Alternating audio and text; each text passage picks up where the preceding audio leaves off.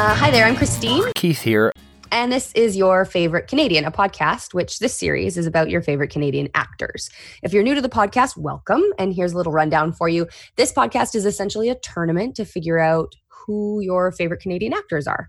On every episode, members of our panel chat about a select number of actors who have been nominated either by our team or by listeners and are facing off head-to-head. We present, you vote, and eventually one actor will come out on top as the winner of our podcast's favorite Canadian actor. So far, no celebrity appearances have been scheduled, but you never know. We have had 51 nominees, and already we are about 1/3 to 1/2 of the way through round one. Those that have lost in round one are not completely out. They are going into a wild card round where a select number of those performers will move on to round two. That's right. So what we're going to do tonight is our panel is back. We have tonight Heather, Matt, Mark, and Dan. Tonight we're going to have Mike Myers as presented by Dan. Hello. Against Norm MacDonald, presented by Matt. And our second face-off will be Mark with Peter Cullen. Yeah. Against Heather with Dan Aykroyd. Correct. But first, ladies and gentlemen, it's time to reveal the results from our last poll. Yeah, and I didn't even peek. I didn't either. Whew. Me neither. Okay, I'm so I excited. did. Otherwise, I looked. You wouldn't be able to tell us, yeah. Oh, Dan. So our last poll, there was actually 3 polls this episode. Our first one was Lorne Greene against Pamela Anderson, sort of a battle of the generational TV stars. And a margin of 69% to 31%, the victory goes to Lorne Greene. Yeah. Lorne Shocker. When you said 69% to 31%, I thought Pamela Anderson might have had it. Mark. Oh, Mark. Is this a vote? Is this a vote against Pamela Anderson, do you think, guys? Yes, I do. Yes. Okay. Maybe. And looking at the demographics, as I love to do, Pamela Anderson had no female support whatsoever. Yeah. I'm not surprised by that. So I kind of wonder, is that because my family did not intervene on this one as they did for Raymond Burr. Also not surprised by that. I do feel a little bad for Pam Anderson though for getting a bum rap like that. And I did. Yeah. I watched the pilot of Stacked, and it was definitely on TV. And that's not her fault because she became very famous, and they wanted to put her on TV, and you know, she's smart enough to build careers. Too bad, but still. But yeah, I gotta don't win. know. Yay! I guess, I haven't won truthfully, yet. for me, I think of her like as a celebrity for sure, but I kind of forget why. And I guess it's because she was an actor for a time. But I don't think of her as a favorite Canadian actor, but maybe a popular Canadian celebrity. I think as well. I think some of her politics rub people the wrong way, especially in Newfoundland. In Newfoundland. Imagine if she was up against Gordon Pinsent. Right. I tell you. But, I think that on top of the fact that her style isn't for everybody, there's just a lot. The poor girl has a lot going against her. She was more of just a celebrity than an actual actor. Mm-hmm. Yeah. Our second results from last week was the biggest Facebook vote we've gotten yet, and also the most amount of Facebook comments we've gotten yet, was Gordon Pinsent versus Martin Short. Ooh. By a margin of 61% to 39%. The winner of that one is Gordon Pinsent. Wow. Yes. Wow. Okay. Wow. I totally thought, I got to be honest, I wasn't sure we were going to make it. Half of Newfoundland found Heather. Apparently half of Newfoundland is also related to Gordon Pinsent. So this also helped matters. I think he's quite lovable and very deserving of that win. Yes. Yeah. I think whoever won that one was going to be deserving of the win. You're right. Yeah. Agreed. But mostly Gordon Pinsent. It's funny. I have Google read me Gordon Pinsent's IMDb biography to put myself to sleep. Is it still going when you wake up? No, because there's really not much to say about this tired old man. And Martin Short will. Oh my! I do think this was a geographical vote. I think the right niche found this one. Mhm. Wow. Yeah. And our third one, finally some good news for Matt. Rachel McAdams versus Ryan Gosling. Yay! Again, 69 to 31. Rachel McAdams wins this one. Wow. Nice. All right. Wow. Good. Was Thought that one would be closer. Did we have 3 votes that 69? Like No. 3? 69, 69, and 61. Okay. Oh, okay. I may have said Okay. that wrong. 369s, so there's a lot of Well, I was just 69s. That's a lot. Yeah. Yeah. That's a series finale of Stacked. Actually, it's very just suspicious, but It is. thanks, Yeah. Dan. Yes. It sounds like a lot of people must have voted the same way though. What do you I don't know mean? if you'd have the stats Like on that. a lot of like- folks who voted for Rachel McAdams also voted for Gordon Pinsent. Mhm. Is that what you mean? No, I don't think so. It doesn't look that way. It actually looks like, to be honest, I mean, with some exceptions, I think this is very coincidental because most people, like all the people that voted for Gordon in the Martin and Gordon one, didn't necessarily vote in the other two. Okay. And same with the others. We have our regulars or our loyalists that sort of surf in and click things based on what they know. But a lot of this just seems to have found new people that I'd never heard of before. So you can see who voted, or I'm sure you just can, yeah, just and who they numbers? voted Oh, for. okay. Yeah. Okay. Yeah. Cool. So yeah, pretty cool. So let's get on to our next presentations. Let's go. We'll start with our first presentation. It'll be Norm Macdonald versus Mike Myers, and that's Matt and Dan. And if one of you guys want to volunteer to go first, please do. I think this is going to be good. I'll go And first. Matt's up. Oh, Matt got his hand up first, Dan. Sorry. Oh, did he? All yours, pal. Okay. Thanks. Well, you know what? I found out today that Norm Macdonald is 60. That's crazy. Can't believe Norm Macdonald is 60. I also found out he was from Quebec City. Norm Macdonald was the hottest comedian of 1986. That landed him a job on Roseanne. He was a stand-up comedian for a year before doing Just for Laughs. That's insane. You got to be a really funny guy. And he's in Ottawa. That's a very competitive scene at the time. Moving on. Norm Macdonald, after a very immediately successful stand-up career, started to write for a once upon a time hit show called Roseanne. And he did not last long at Roseanne because he quit, because he got, I believe what it was his dream job at the time. In 1993, he went to Saturday Night Live. Everybody still recognizes Norm Macdonald from Saturday Night Live, I'm fairly sure. His impressions are what first hit the mark for me. Bob Dole. His impression of Bob Dole was probably my first extreme exposure to Norm Macdonald. He also did a good Letterman, and of course, everybody knows that Norm Macdonald does the best Burt Reynolds that we'll ever see. Norm's, of course, I guess you would say his big break. He's on television. You don't get to say it's his big break. Norm Macdonald's Saturday Night Live big break came when he finally got the desk for Weekend Update, where he was for about 3 years and was tremendously successful. Interestingly enough, I was reading today that Colin Jost said the Norm Macdonald is a big influence of his, which I found really strange because Colin Jost is terrible. Note to self, don't invite Colin Jost to my birthday party. Everybody knows that I shouldn't say everybody knows, Norm Macdonald hates O.J. Simpson. Norm Macdonald, out of the gate, said O.J. Simpson is a murderer. And he said it often, and he said it on television, and it upset some people in high places. I personally think that this sort of bluntness from our comedic entertainers is a little missing these days because Norm obviously didn't give a shit. He would press the point so passionately that he would blame it initially for his ultimate removal. After 3 years, Norm was removed from Weekend Update, but he didn't want to stay on the Saturday Night Live and just be in regular sketches, because at this point he just thinks that's stupid. But they fired him from Weekend Update immediately. The executive's name was Donald Meyer. This is, I don't want to digress too far, but I do think it's important to Norm's story, because Norm was furious, and he came right out. And again, and one of the reasons why Norm MacDonald is my favorite Canadian is that this is a man that's not afraid to say, this is your fault, you stupid idiot.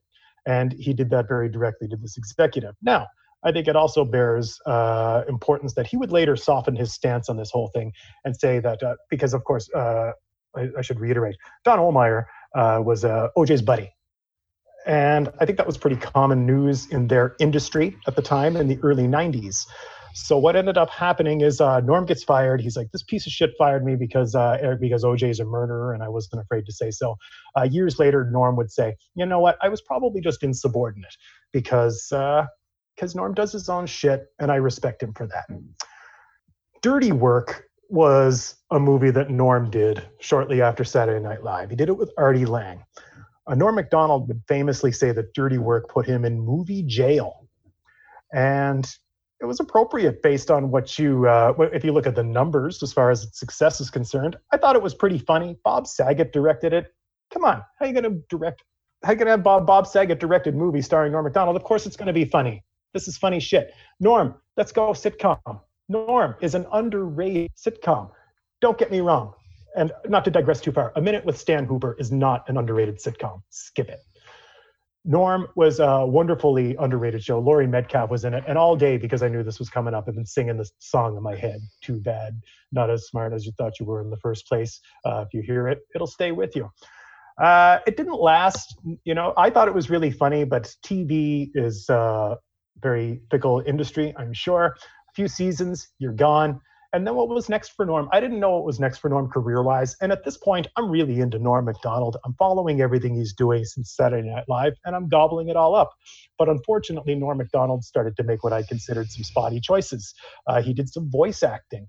Not that that's a spotty choice, don't get me wrong, but they were really like shitty CGI kids movies. He did. There was something about a vampire dog, maybe Dracula dog. I reached out to him on Twitter to ask him why he did it. He did not answer me as of this time. Match Game. He was on Match Game, whatever version of Match Game was running at the time. I don't know if it was the Alec Baldwin one, but he did some commercials. He was Colonel Sanders briefly. I'm not going to lie. Norm MacDonald is my favorite Canadian. I think these are very poor choices for an actor. And, this is about his acting ability, but everybody knows Norm likes to gamble. Is Norm Colonel Sanders because he lost $400,000 at a poker game? He'd probably say yes. If you ever saw his roast, I believe it was of Bob Saget, Norm would, he didn't want to roast his friend. So he just read from a 1920s joke book, it's a must see. It's on YouTube. Go find it. Long story short, hey, is Norm MacDonald done? He just seems to be doing TV appearances. He's doing voice acting in shitty movies. He's in a couple of commercials. No. We just had to wait. Because I don't know if you're aware. I don't know if you're keeping up. But Norm MacDonald has a show. And it's called Norm Has a Show. Norm MacDonald Has a Show. And it's hilarious. And it is a format that works for him. His humor. He gets to shit all over his sidekick, which is obviously something he's very good at. Let me double back. Take to YouTube. Check out Norm MacDonald on Late Night with Conan O'Brien. He's been on it a lot, and it is some of the most seething, wonderful comedy that I've personally ever seen. Certainly on a talk show. I don't expect much from a talk show guest. Come sell me your shit, that's fine. But this is next level talk show appearance stuff. So I don't want to go on for too much longer. These are all his career highlights, and I find it hard to kind of, I guess, articulate properly. Like, what makes Norm MacDonald so good? What makes him so funny?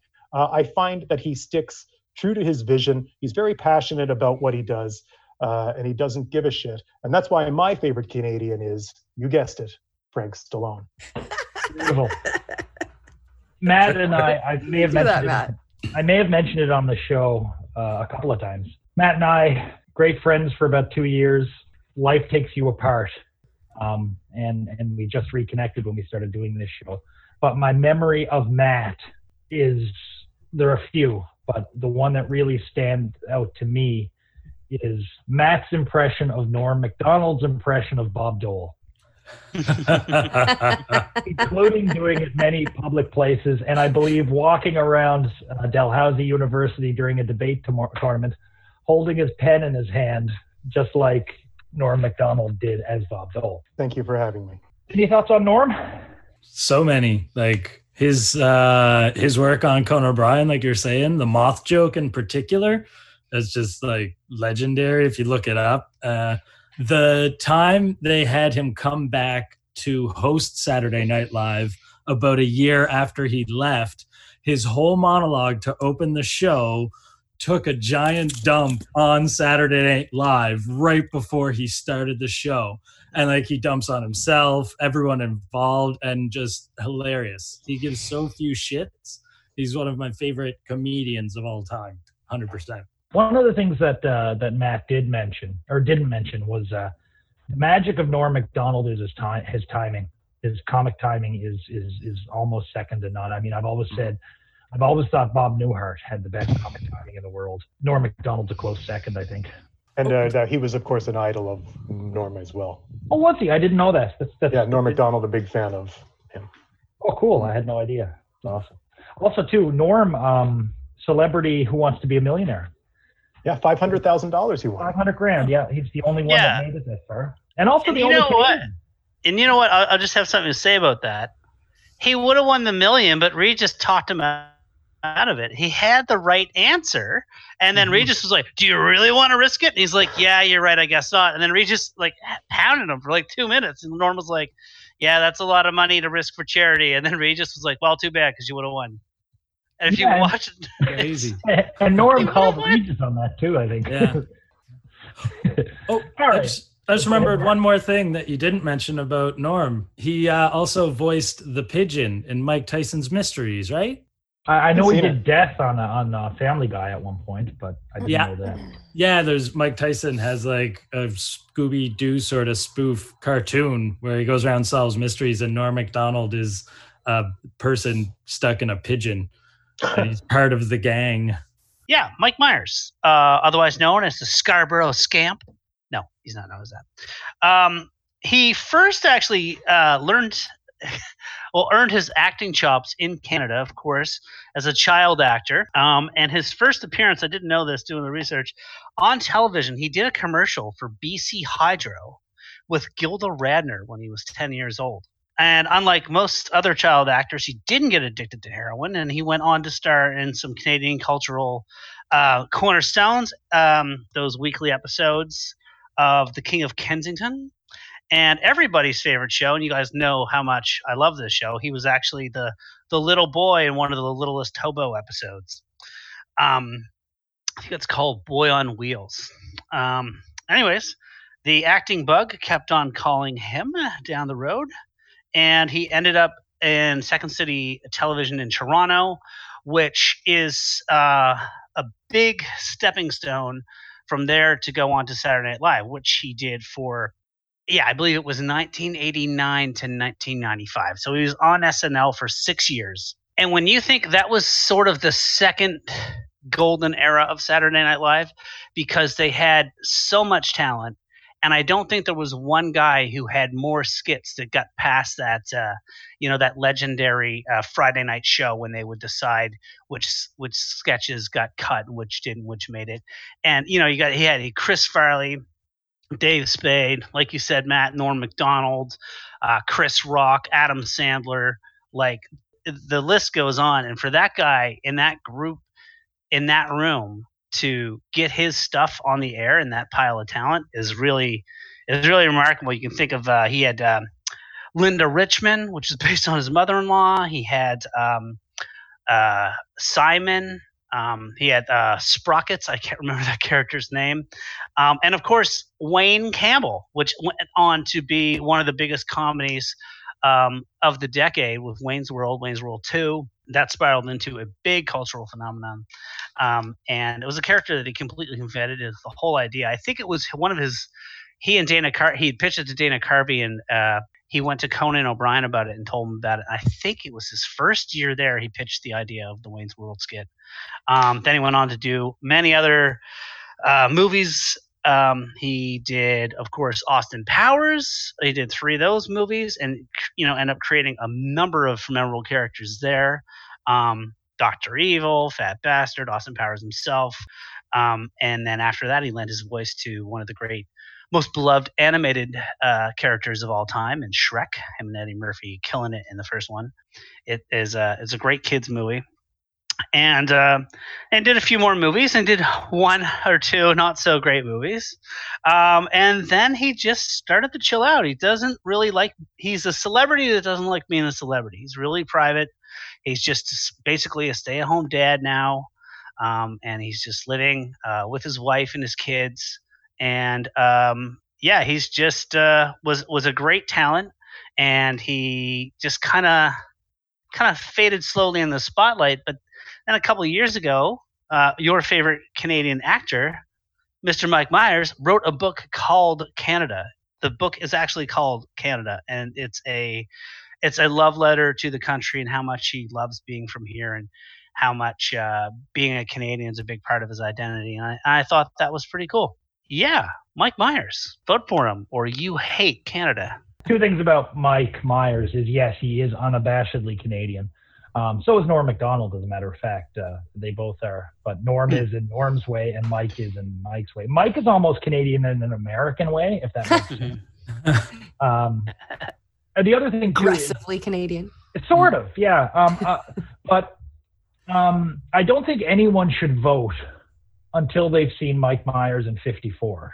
Yeah, I forgot to mention that. Yeah, that was a tremendous performance in a really bad movie that looked like it was going to be great. Keith, may I interject? Yeah. I thought Mike Myers was terrible in that movie. I thought he had the dramatic range of an old man taking a farce. He relied on the makeup. I thought he sucked in that. Really? I thought he was great. That's funny. No, I hotly disagree. But I mean, this is also coming from a place, I don't think Mike Myers is ever true to himself or his art. Austin Powers was watered down immediately. So I Married an Axe Murderer has a few funny moments. It's a spotty mess. I love that movie. He bitched out on the Sprockets movie because he's a diva. And Bill and Ted is funnier than Wayne's World. Well, what does Bill and Ted have to do with Wayne's World? It's just such a shit. It's like a B tier Bill and Ted. Wayne's World is a B tier Bill and Ted.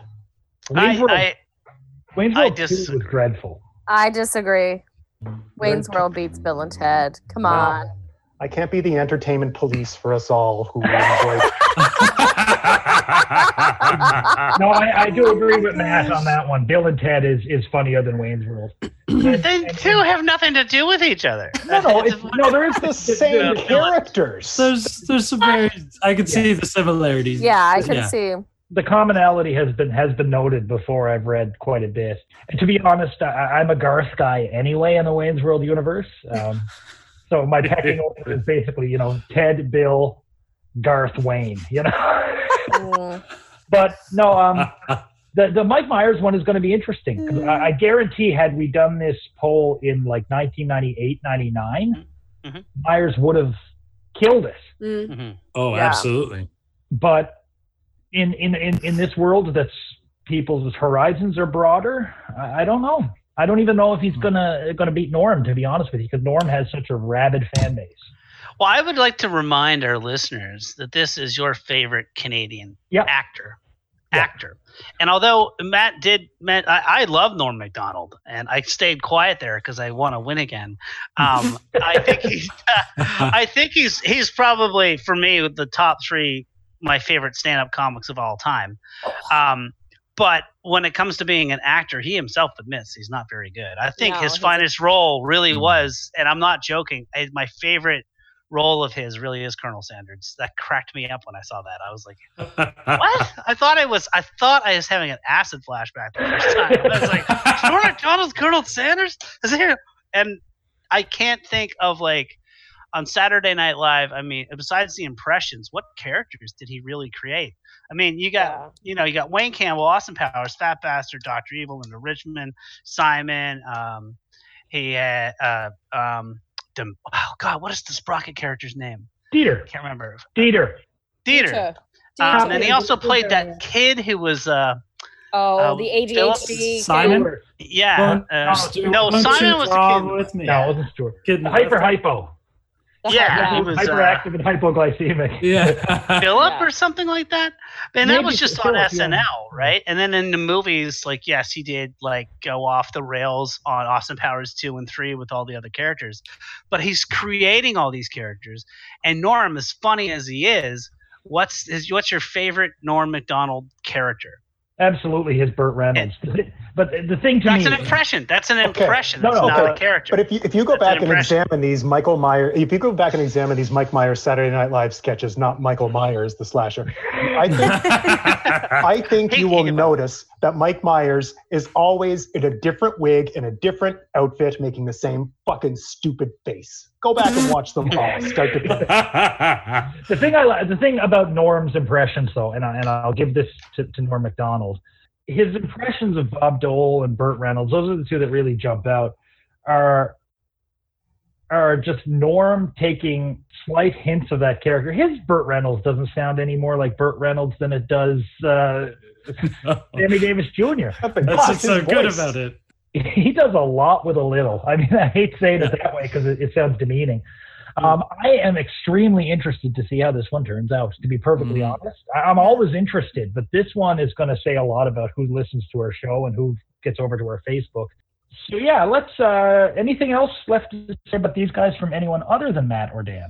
I hate to say it, I do love his Burt Reynolds, and I do, like, there are a lot of the stuff I do really like about him, but I've always just found Norm Macdonald kind of bland. But part of that's like his presented Gordon Vincent. Who is Canada's sweetheart. Mary Pickford will have something to say about that. No, it's not that I dislike him. Like, I can't say I dislike him. I just don't get, like, excited about Norm Macdonald. I don't like YouTube old SNL clips of Norm Macdonald. Now, I equally don't really. There's a few Mike Myers ones that I like, but I don't know. It's hard for me. Neither of them, like, super excite me, but Norm, I just kind of find, like, he was always just kind of under the radar for me. Like, he was always just sort of there, you know? Well, one thing about Norm is you said you don't despise him. There are a lot of Norm haters out there. They're kind of polar opposites in a way like that. You know, like Norm is really understated in his presentation, but everything he's saying is highly charged and he takes stands. Right. Yeah. There's things that can piss people off, whereas Mike Myers' presentation's so big and boisterous, but everything he does is kind of like trying to be safe and down the middle and as broadly appealing as possible. Sort of, yeah. Well, yeah, Norm, you have to listen and kind of pay attention, and you might not get it. Mike Myers really subtle. He will let you know when he's trying to be funny. Yeah. Which again could be a strike against him. I mean, again, I remember thinking that when I rewatched Wayne's World about 3 years ago, it's like, to me, Garth is 10 times funnier because of just the understated, reaction, not action, I guess. So it can I find Mike Myers a little bit like in the Jim Carrey vein of, like, sometimes it's like out of, like, it's nails it, and then other times it just grates on your nerves. Yeah, like, I never too much, and you're just like, okay, like, I'd never put him in the same category, like the same level of category. No, but I just mean in terms of style and that sort of over the topishness at times, you know? Yeah. So yeah, shall we move on to our next one? Dan Aykroyd against Peter Cullen. And who would like to go first in this one? I guess I will. So Mark is going to present us Peter Cullen. Mark, tell us who Peter Cullen is, those of us who do not know. All right. I suspect a lot of people will not know instantly who Peter Cullen is, but once I get talking, you're going to realize you're very intimate with the man's work. He was born in Montreal, so another Quebecer like Norm. Got his start in radio and doing radio plays and things like that. Early on, did a few like spots on the Sonny and Cher, but then he got his real big break, I guess you could call it, when he got the role of Optimus Prime in the Transformers cartoon as a voice actor. His role as Optimus was inspired by his brother, who had been a Marine in the Vietnam War. And so he tried to make him a little more like understated, sort of kind of heroic, as opposed to like the big boisterous heroic of like comic books of the time and other cartoons.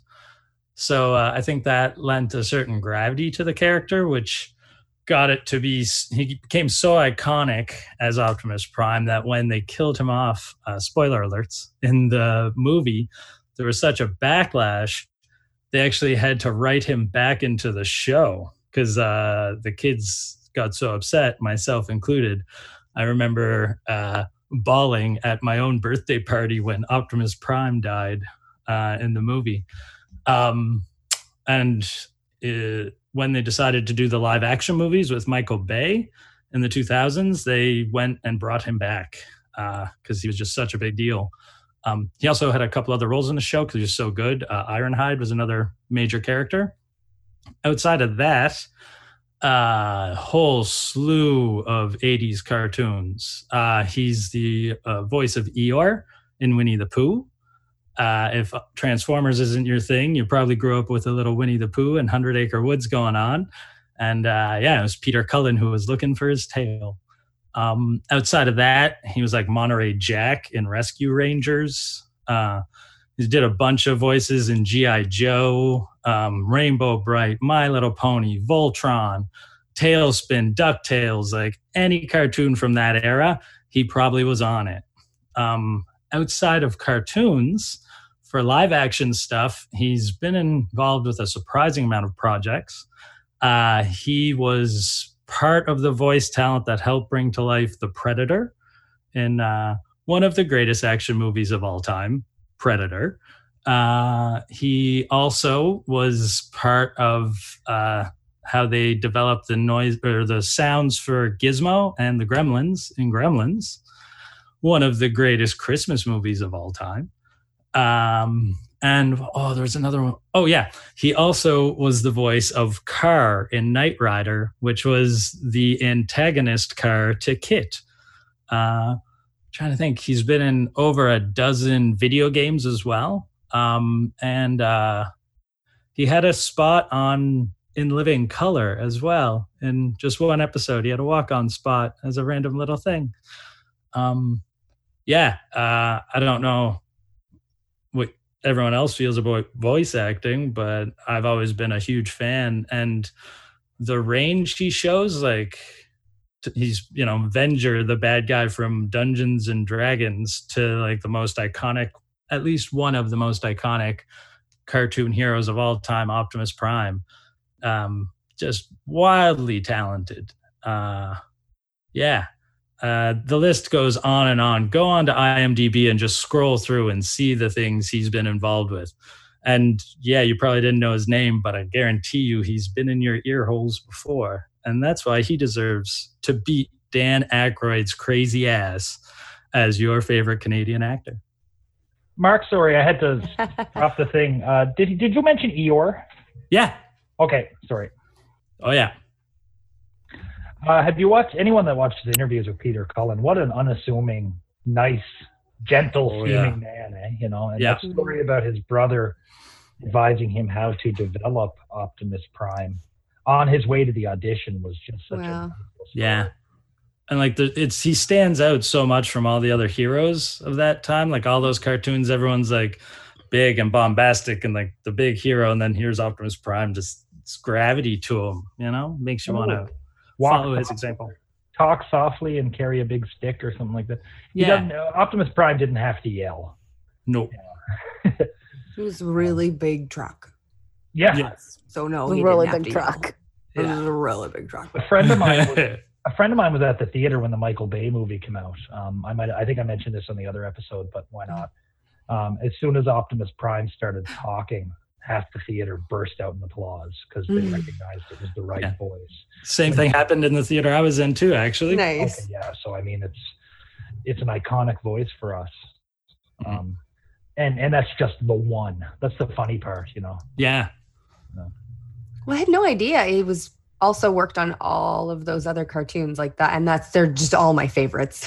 Right. But at the time, I was not paying attention to who was voicing what, right? So, well, there's that gaggle of guys like Rob Paulson, Frank Welker, John Kassir. They were all, Peter Cullen, of course. They were all just that 80s, 90s, even to today generation of voice actors that, they were Ninja Turtles. They were Denver the Last Dinosaur, if you remember that. Yeah. They were all these things, Popples, Care Bears, Cabbage Patch Kids. That reminds me, actually, there's a couple of roles I totally forgot. He was King Kong in an early movie. He was Mario in the Saturday Supercade. It boggles the mind how much this man has done. Yeah. That's an IMDb page worth viewing. 100%. Yeah. It's kind of hard to believe that Optimus Prime is Eeyore. Yeah, I know, right? Eeyore is Optimus Prime. That's just Optimus how Prime. good of a voice actor he is. I know. And Monterey Jack, for that matter. That Chippendale Rescue Ranger. Yeah. Forgot about that show. Yeah. It's a good show. All right, Heather, do you have anything to say about Dan Aykroyd? Yeah, I got a couple things here to say. Very good. Okay, so another SNLer, the third one tonight.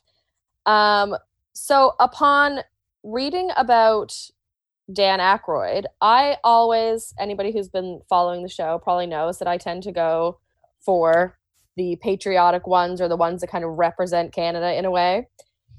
Dan Aykroyd, not only born in the nation's capital, born on July 1st, his father was a policy advisor to Pierre Trudeau. How much more Canadian can you get? His mother was French-Canadian. So, cover both sides. Until he was 17, he was going to be a Catholic priest. Then he studied criminology and sociology. A little bit of a veer there. Then totally veered off, went to Carleton University, but dropped out to become a comedian. So he started working at a comedian in various nightclubs and actually ran his own after-hours speakeasy called Club 505 in Toronto. His first professional experience at 17 was as a member of a short-lived Canadian sketch comedy series, The Hart and Lorne Terrific Hour, with Lorne Michaels. So he being Dan Aykroyd, not Lorne Michaels. He was a Second City member in 1973 in both Toronto and Chicago, which, as Dan said, was kind of a precursor for a lot of the SNL cast. To be a part of both was probably a pretty big deal. So he was originally hired by SNL as a writer, but became part of the cast before the series premiered. He was the youngest member of the cast and appeared in the first 4 seasons from 75 to 79, where he did lots of characters. I can't even list them all. In a Rolling Stone, a 2015 appraisal of all 141 SNL casts to date, Aykroyd was ranked 5th, behind Belushi, Eddie Murphy, Tina Fey, and Mike Myers. This is the quote from Rolling Stone. Of all the original greats, Aykroyd is the least imitated because nobody else could do what he did. And if you think about it, he is probably he kind of flies under the radar that way. Not a lot of people do try and imitate him. Then around this point in his career, he meets John Belushi. And, of course, a very famous history begins. I found it interesting to find out that the idea for the Blues Brothers arose out of their first meeting. Apparently, Belushi was more of a heavy rock fan, and Aykroyd kind of played him some blues music, and they spent the whole night listening to blues, and Aykroyd kind of bringing him over to the blues side. And then with some guidance and a little bit of pushing from Paul Schaefer of David Letterman fame, who was with SNL at the time, he convinced them. Aykroyd had this idea for this script, and he kind of convinced them to go ahead and do it. So Blues Brothers, he co-wrote with John Landis. Obviously, it was a huge hit. It would be followed by lots more writing. He eventually got into directing in 1991 with Nothing But Trouble. He has produced, obviously. He wrote, of course, Ghostbusters and was in Ghostbusters as well. Another classic favorite. He's had a few kind of hits and misses over the years, but generally speaking, even his sort of critically acclaimed misses were still box office hits, a lot of them. In 1997, he got into television and starred in 2 seasons of the sitcom Soul Man. He's done voice acting in such things as Ants, Yogi Bear, and Family Guy.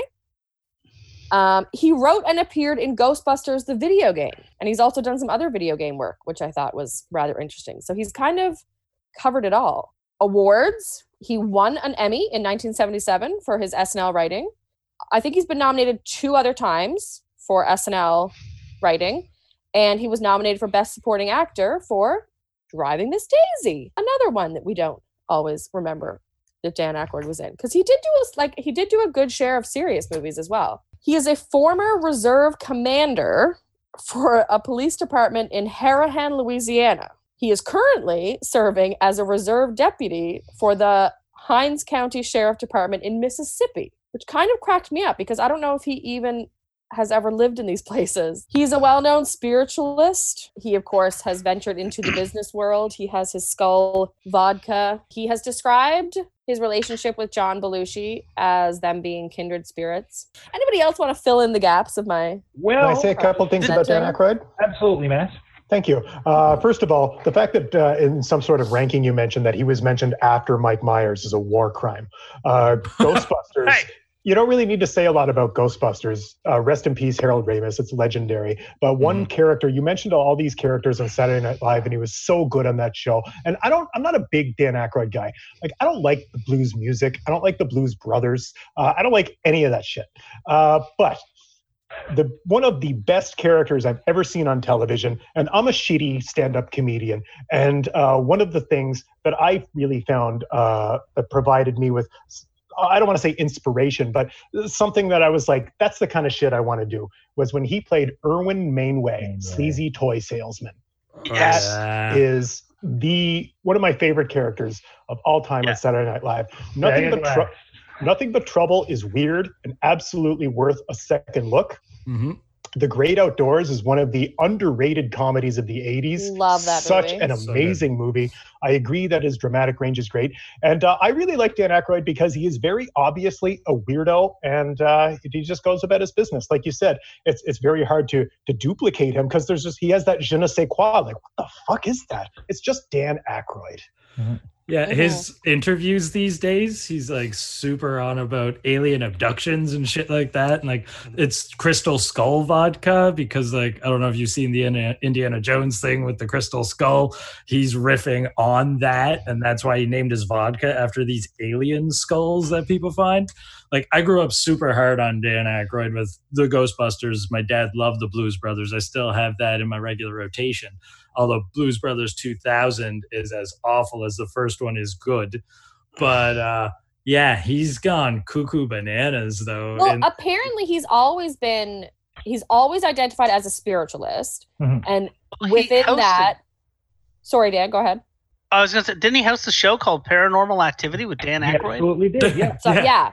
And he's big time into that. And I heard him on, and you guys can rip me if you want. I do listen to the Joe Rogan podcast. No, I enjoy it. And he said when he was a kid, he's pretty sure he saw an alien. But his father was a spiritualist and actually has written books. So he grew up in this very like spiritualist. His dad's a member of the Lilydale Society, and he believes in UFOs, and he's very much into all of that, mediums and like the whole bit, and like unapologetically so. Like, he'll talk about it for ages and is very into it. So yeah, and his Crystal Skull vodka is also like filtered through some sort of crystal. The type of crystal has a name, but I don't know it.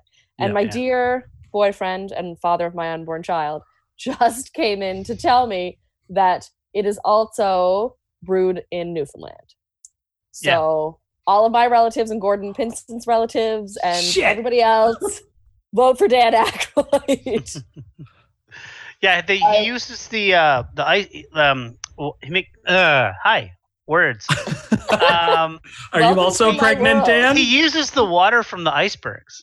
That's what he makes the vodka with. His brother Peter also had a reasonably successful writing career. Was a mainstay on Saturday Night Live and TV as well. I would be willing to go as far as to say that Dan Aykroyd is the most underrated member of Saturday Night Live of all time, or none. Underrated. His versatility with yet remaining funny, especially in those early 4 years, the first 4 years. You need that utility player, the guy that Phil Hartman became, and the guy that Daryl Hammond became. And that was Dan Aykroyd. But he took it further. I mean, Coneheads was one you didn't mention. Irving Mainway is one of the funniest things ever. Oh yeah, just like a bag of broken glass. You know? It's just it's brilliant. I think it's such an understated thing, and it's not that he was understated because he was definitely as manic, but I mean he was there with Chevy Chase, John Belushi, Bill Murray, Garrett Morris, who was a heavy hitter at the time, but I mean. Aykroyd was your everyman when he wanted to be, and he was just as crazy as the Fenstruck brothers with Steve Martin. So I mean, I always think of Driving Miss Daisy. Yeah, tremendous performance in a good movie. Well deserving of the Oscar nomination. I don't have in front of me who won that year, but I would have absolutely said winner. And of course. A tremendous performance. It's what a supporting actor should be as the dad in My Girl. Yes. Was just, I mean, I can't think of anyone else who would have nailed that role so well as just this lovely, wonderful guy who was just so confused about what do I do with a girl? Yeah. How do I raise this little girl with no mother around? And every bit of caring, and he was like if Atticus Finch and Mr. Furley had a kid, and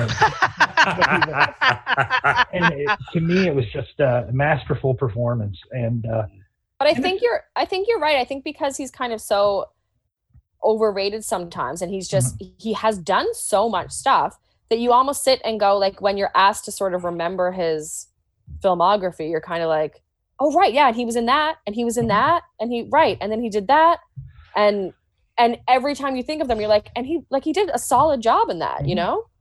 And I mean, I would put Great Outdoors up there with almost any one of, those 80s movies. Love that movie. Planes, Trains might beat it, but other than that, I mean, for that gaggle of that type of comedy that was going on, Great Outdoors, and it's still funny today. It's still funny. Yeah. My favorite Dan Aykroyd role might surprise. I love the Blues Brothers. Grew up watching it. I know a lot of people either love it or hate it. I love it, but my favorite role is when he plays the hitman in Grosse Pointe Blank. Tremendous. And he gets brutally killed in that movie. Like, his death scene is just like cringe, but he's so funny in it. He's trying to start the Hitman Union, and it's kind of shades of like one of those characters from the '70s in Saturday Night Live, like that. Hey, how you doing there, pal? It's just such a fun role. Yeah, he's done so much as well, like as far as writing, producing, directing, like. I actually have to be honest, I wasn't aware that he was a writer on SNL. I wasn't aware that that's how he started. So he started right out of the gate on the creative end of things. And then he has all these business ventures. I forgot to mention House of Blues. He's like co-owner of the chain of House of Blues, which is awesome. He still has like a semi-music career, like still playing gigs with the Blues Brothers band that still exists and doing other stuff. Did John Goodman take over? Or something like that for a while. He did in a couple of appearances, and Jim Belushi, yeah. And the band also like has gone on and toured like without them, like just on their own. But yeah, and he's still very Canadian. He still has a residence in Canada. He obviously like has a lot of businesses here. He does a lot of charity work in Canada, and is apparently like a lawman in some random southern states, which kind of took me by surprise. Wow. So that's our two presentations. Now, unfortunately, due to scheduling, we didn't have Mel tonight, but Mel is going to record her pitch for Neve Campbell, and Christine is going to record her pitch for Matthew Perry to keep it fair. And we're going to throw them two in the ring with each other. You guys will hear it actually before all of us hear it, except Christine, who's going to edit this. So any thoughts on Nev Campbell versus Matthew Perry? Like, of all the actors we've put up so far, these two are the most kind of on par for me. I agree completely. That's the presentations are really going to decide that one for me. Yeah. Their heydays were like the same time. They were both around the same level of famous. Yeah. I have to be honest, Nev Campbell's voice, I don't know, like, I know this is unrelated to a lot of things, but her voice just irks the shit out of me. And when she cries on camera, I just want to punch her in the throat. I mean, I know I'm biased here, but your voice is an important part of your acting toolkit. Yeah, this is true. So, yeah. I just find her nasally and whiny, and I'm just like, oh, for God's sakes. I think. Could you be any more annoyed by her? Well, there you go. Yeah, see? there you go. You could also be very annoyed by the other one as well. So that's why they're very much on par, these two. I can't wait for the podcast. I actually am. I've like, if I'm gonna rank the Friends, Chandler is number 6 for sure. I always found him. I mean, I'd take Gunther over him. He was always, I found, a little catchphrasy. You know what I mean? And, by design. And then, like, later, it was We should do a special episode. So your favorite non-Canadian friend? Canada's favorite friend. Yeah. You have a minivan. You're the driver. You could get 5 people in there. Which friend do you leave behind? I did not watch Friends. I have seen maybe 3 episodes, and I don't know if that's what. Oh, it's great. It was done in the 90s. It's too new for you. You'll get to that in 30 years, That's right. I'm caught up on Barney Miller now. So what I know of Matthew Perry comes from other projects. And if we were like what? Because I don't know anything else he's been in. I was at Aaron Sorkin, except for the 9 years. Sunset Strip. Studio 60 on the Sunset Strip. Something like that, yeah. And Growing Pains and. So, I mean, without hearing the presentations on Nev Campbell and Matthew Perry, what would be your first guess for each of you? Matthew Perry's more popular. He'll take Matthew Perry, yeah. Nev Campbell.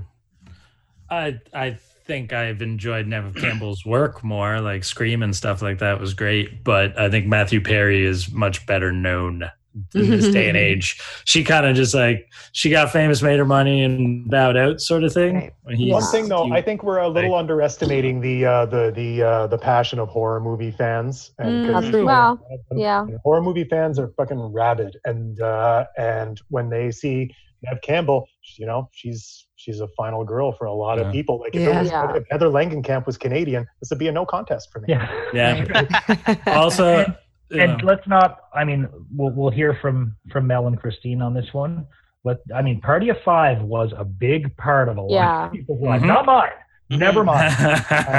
But that was a big show. That was a thing. Norm Macdonald and Mike Myers. Christine, what way do you think it's going to go, or what way are you going? I forget how we usually do this. Oh my goodness! What way would I vote? I think I would vote Norm. I think it will go Myers. Okay, Mark. I'm with Christine. I like Norm better, but I think Mike Myers is a bigger celebrity. Heather? I'm going to go with Myers. Dan? Myers. And Matt? Again, not unlike Martin Short and Gordon Pinsent. I think I'm gonna lose this one, but that's okay because you know what, shit happens. But of course, I do think Michael Myers. I can't stop. I know. I do think Mr. Myers is going to win, but obviously, you know, I have my own personal passions. But let the chips fall where they may, of course.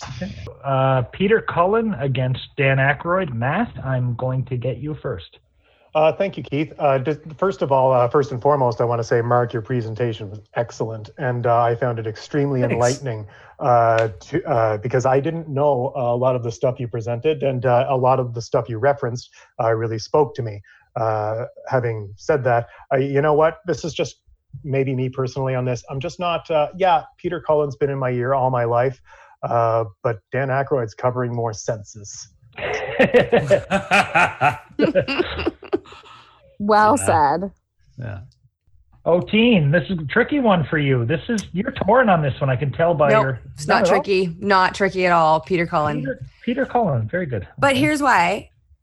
I decided that because listening to the presentations, I was like, whose movies do I want to go watch now? Or whose work do I want to go and watch? And I want to go watch a pile of 80s cartoons is what I want to do. Nice. Mark, I know you're obviously Peter Cullen, but how do you think it's going to go for Pete? The one real tricky thing is where Dan Aykroyd is a Ghostbuster. Even like the market of 80s cartoon fans that Peter Cullen pulls on, that can get divided a little bit. Dan Aykroyd just covers way more ground otherwise. If this was Canada's favorite voice actor, Peter Cullen's going to crush that shit. But I think it's going to be a tough one for Peter Cullen to pull out. And I hope there's some rabid Gremlins, Predator, Eeyore, Transformers fans out there pulling. Here's hoping. Hit her. Well, I am going to say Aykroyd because obviously he was my pick. And also I do think he's a little better known, a little more not better known, I guess, but he's more sort of in people's face more than their ear. Right. Literally. But I have to say Mark's presentation has opened me up to the name Peter Cullen. And now I will, there's a lot of nostalgia there. I will hold Peter Cullen in a little place in my heart from now on, even though I hope I kick his ass. This one is a target for your and our market age group, slightly older than these guys. What way are you leaning here? Well, I have to repeat what Matt said. Mark, you great presentation. A lot of respect for voice actors and Peter Cullen. Obviously, I've been watching him my whole life, apparently. But growing up, I had two idols, and they were hockey players and comedians. And one of my heroes was Dan Aykroyd, so I will always go with Dan Aykroyd. He really was like one of those people that I looked up to when I was a kid. I must have watched Blues Brothers probably 100 times. So it's going to be Mr. Aykroyd for sure. For me, it's a tricky one. Peter Cullen is a sentimental favorite. Dan Aykroyd is a sentimental favorite. It's absolutely impossible. We're talking Ray Stantz versus Optimus Prime. We're talking, so much 80s stuff in my head. And they're both still alive, and they're both still working. So this is tricky. I think, because I think Aykroyd has been criminally devalued over the years, I would vote for him based on that, because this is a title that he deserves, and I'd love to see him win, because he should not be a second banana to all these people he has chosen to be a second banana to. And I just think, knowing how our voters, a lot of them are just people that go onto Facebook. They see two pictures of two celebrities. They know one, they don't know the other one. I think they'll pick Aykroyd. The sad part is that anyone that hears Mark's presentation, and Heather's as well, might be a little more torn. But I just think the face and name recognition. Now, we could split the difference. I mentioned that Dan Aykroyd had a younger brother, Peter Aykroyd, who was a writer. We could just put Peter Aykroyd through the second round. It is Peter Cullen and Dan Aykroyd. I don't think we can do that. Now in the Facebook thing, though, you could make it a little bit more fair, and you could show a picture of Optimus Prime for Peter Cullen. That's true. I opted not. Or Eeyore. So we're gonna plug in my presentation and Melanie's presentation on Matthew Perry and Neve Campbell after the fact. We'll have a listen to them probably right now. Okay, so I'm presenting Neve Campbell, who is probably best known for two distinct roles: orphaned teenager Julia Salinger in the 90s fam dram Party of Five, before pulling a 180 and becoming Canada's very own Scream Queen as Sydney Prescott in the Scream franchise, which spawned 3 sequels. Neve appeared in all of them because, spoiler alert, she never dies. Scream 4 is notable because it was actually the last film Wes Craven directed before his death.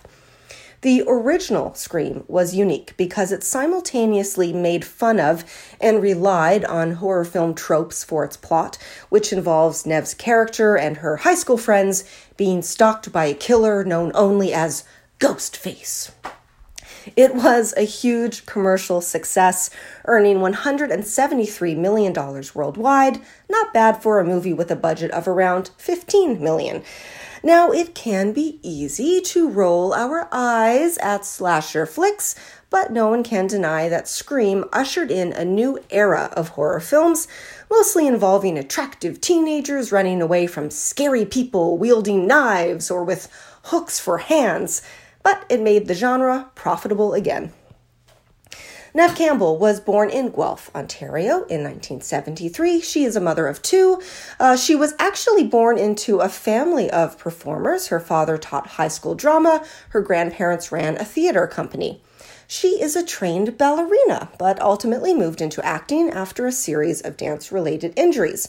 She appeared in a number of Canadian shows, including Catwalk and The Kids in the Hall. She is also a writer and a producer. Her breakthrough role in the U.S. was landing the part of Julia Salinger. Party of Five ran for 6 seasons, ending in 2000. It was a popular show, I was a big fan, and it won a Golden Globe for Best TV Drama. Neve also had a main role in the cult classic The Craft, a personal favorite of mine, and the reason why my friends and I played so many rounds of Light as a Feather as teenagers. The Craft follows a group of teenage girls who start dabbling in witchcraft, and it doesn't turn out so well.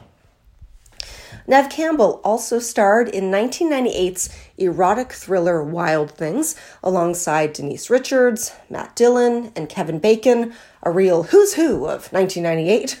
Only a few years ago, Glamour magazine ran an article with this headline, "Hear Me Out, Wild Things is surprisingly feminist," in which the author describes the 2 female leads as, quote, 2 of the most well-rounded, fascinating, and exciting characters to ever grace the screen. So there's that. That same year, in 1998, Neve made People magazine's list of the 50 most beautiful people, and again in 2000, and for what it's worth, she has also landed on lists of the world's sexiest actors. One of her more recent roles was as Leanne Harvey in the political thriller drama House of Cards alongside Robin Wright and He Who Shall Not Be Named. Unlike in Scream, Neve's character was actually successfully killed off in that series. In real life, despite living in Brooklyn, she has been quoted as saying that everything about American politics makes her glad to be a Canadian. There are too many credits to list, but it is worth noting that Neve Campbell is also a theater actor, having performed in London's West End in Arthur Miller's Resurrection Blues. She's also been in a number of other productions. Outside of acting, she is an outspoken advocate, raising awareness of epilepsy after her cousin was diagnosed with it. Her younger brother has Tourette's syndrome, and she has also used her platform to raise awareness through the Tourette's Syndrome Foundation of Canada. And that's Neve Campbell. Hey, this is Christine, and this is a bit of what I've learned about Matthew Perry. So Matthew Perry was born August 19th, 1969. He's considered an American-Canadian actor, comedian, executive producer, screenwriter, and playwright, if you have a look at Matthew Perry's Wikipedia page. So he was born in the States, but he was raised in Canada. His mother is Suzanne Morrison, who was a journalist in Canada, as well as the former press secretary to former Prime Minister Pierre Trudeau. So, familiar name for many of us these days. And also his stepfather was the broadcast journalist Keith Morrison. He went to a private school in Canada, and then Matthew Perry actually began his acting career back in 1979. So he began his television career relatively early, and he did a bunch of small parts on television shows. He appeared on Charles in Charge, Boys Will Be Boys. He appeared on Growing Pains, did an episode of Who's the Boss. appeared on Beverly Hills 90210, believe it or not, and eventually landed himself on what he's most famous for, I think, his role on Friends, which ran for 10 years and was an incredibly, incredibly popular sitcom. During the years that he was on Friends, he also did a bunch of small parts on television shows and did some movies as well. A crossover episode of Caroline in the City where he portrayed Chandler Bing. He was in Three to Tango. The Whole Nine Yards was, I think, one of his bigger movies. Fools Rush In. And then actually appeared on Ally McBeal as well.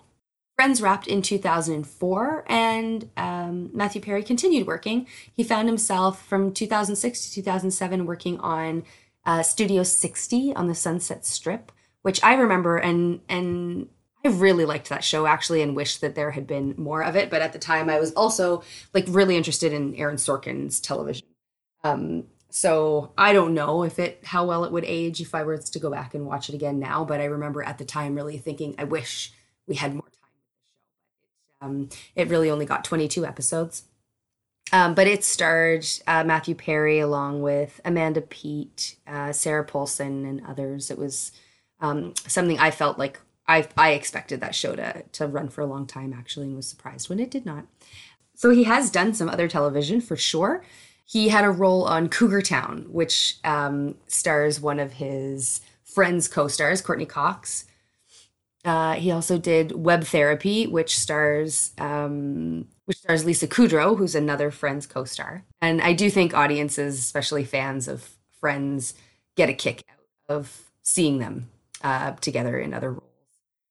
And then most recently, he was in The Kennedys after Camelot. So I would say we haven't seen that much television from Matthew Perry as an actor, but he did get into writing, even a play called The End of Longing, which had a short run off Broadway and a West End production as well. Matthew Perry also guest hosted Piers Morgan. I'm not a fan of Piers Morgan myself, but he did attempt to, go on that show and have some conversations about substance use disorder, which Matthew Perry has spoken very openly about substance use disorder and his own struggles with substance use disorder from back when he was on Friends. It is, for so many people, a lifelong struggle, and he continued to be a celebrity spokesperson and advocate in support of people who are struggling.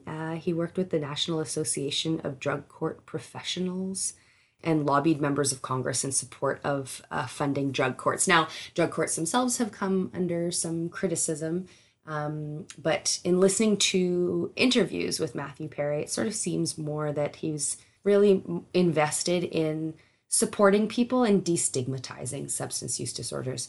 So he has done some work in that area. It seems like more recently that work has fallen off, but he did at some point have a sober living home in his house, and he did receive a Champion of Recovery award for that in May 2013. But my understanding is that that sort of transition house or sober living house is no longer being used for those purposes. But there was a period there where he was a pretty vocal advocate for in support of people who are experiencing substance use disorder and trying to get some support and funding for those folks. So Matthew Perry is a person who's, I'm familiar with his bigger work, his more popular work. And I am somewhat familiar with, some of his advocacy work. And I think it's really important. And I think it's really, brave and necessary for people to speak out and hopefully give voice to some folks that experience substance use disorders and try to destigmatize that a little bit. And I think that takes a lot of vulnerability. And he's a person that I think I really pull for. As far as Canada's favorite actor goes, I'm not sure. In this round, he's up against Neve Campbell. We'll see how that shakes out.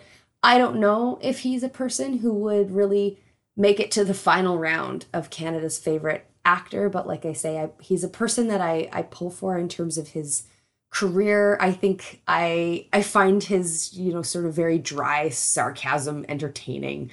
And I would love to see more from Matthew Perry, but also, because he has shared his struggles with substance use disorder and shared that sort of vulnerability with the public. He also is just a person who I feel like just pulling for this human being to be okay and to be able to work and thrive.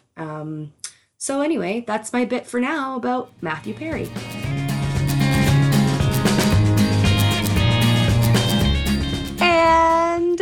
And I guess that's it. Wherever you are, whenever you are, thank you for listening.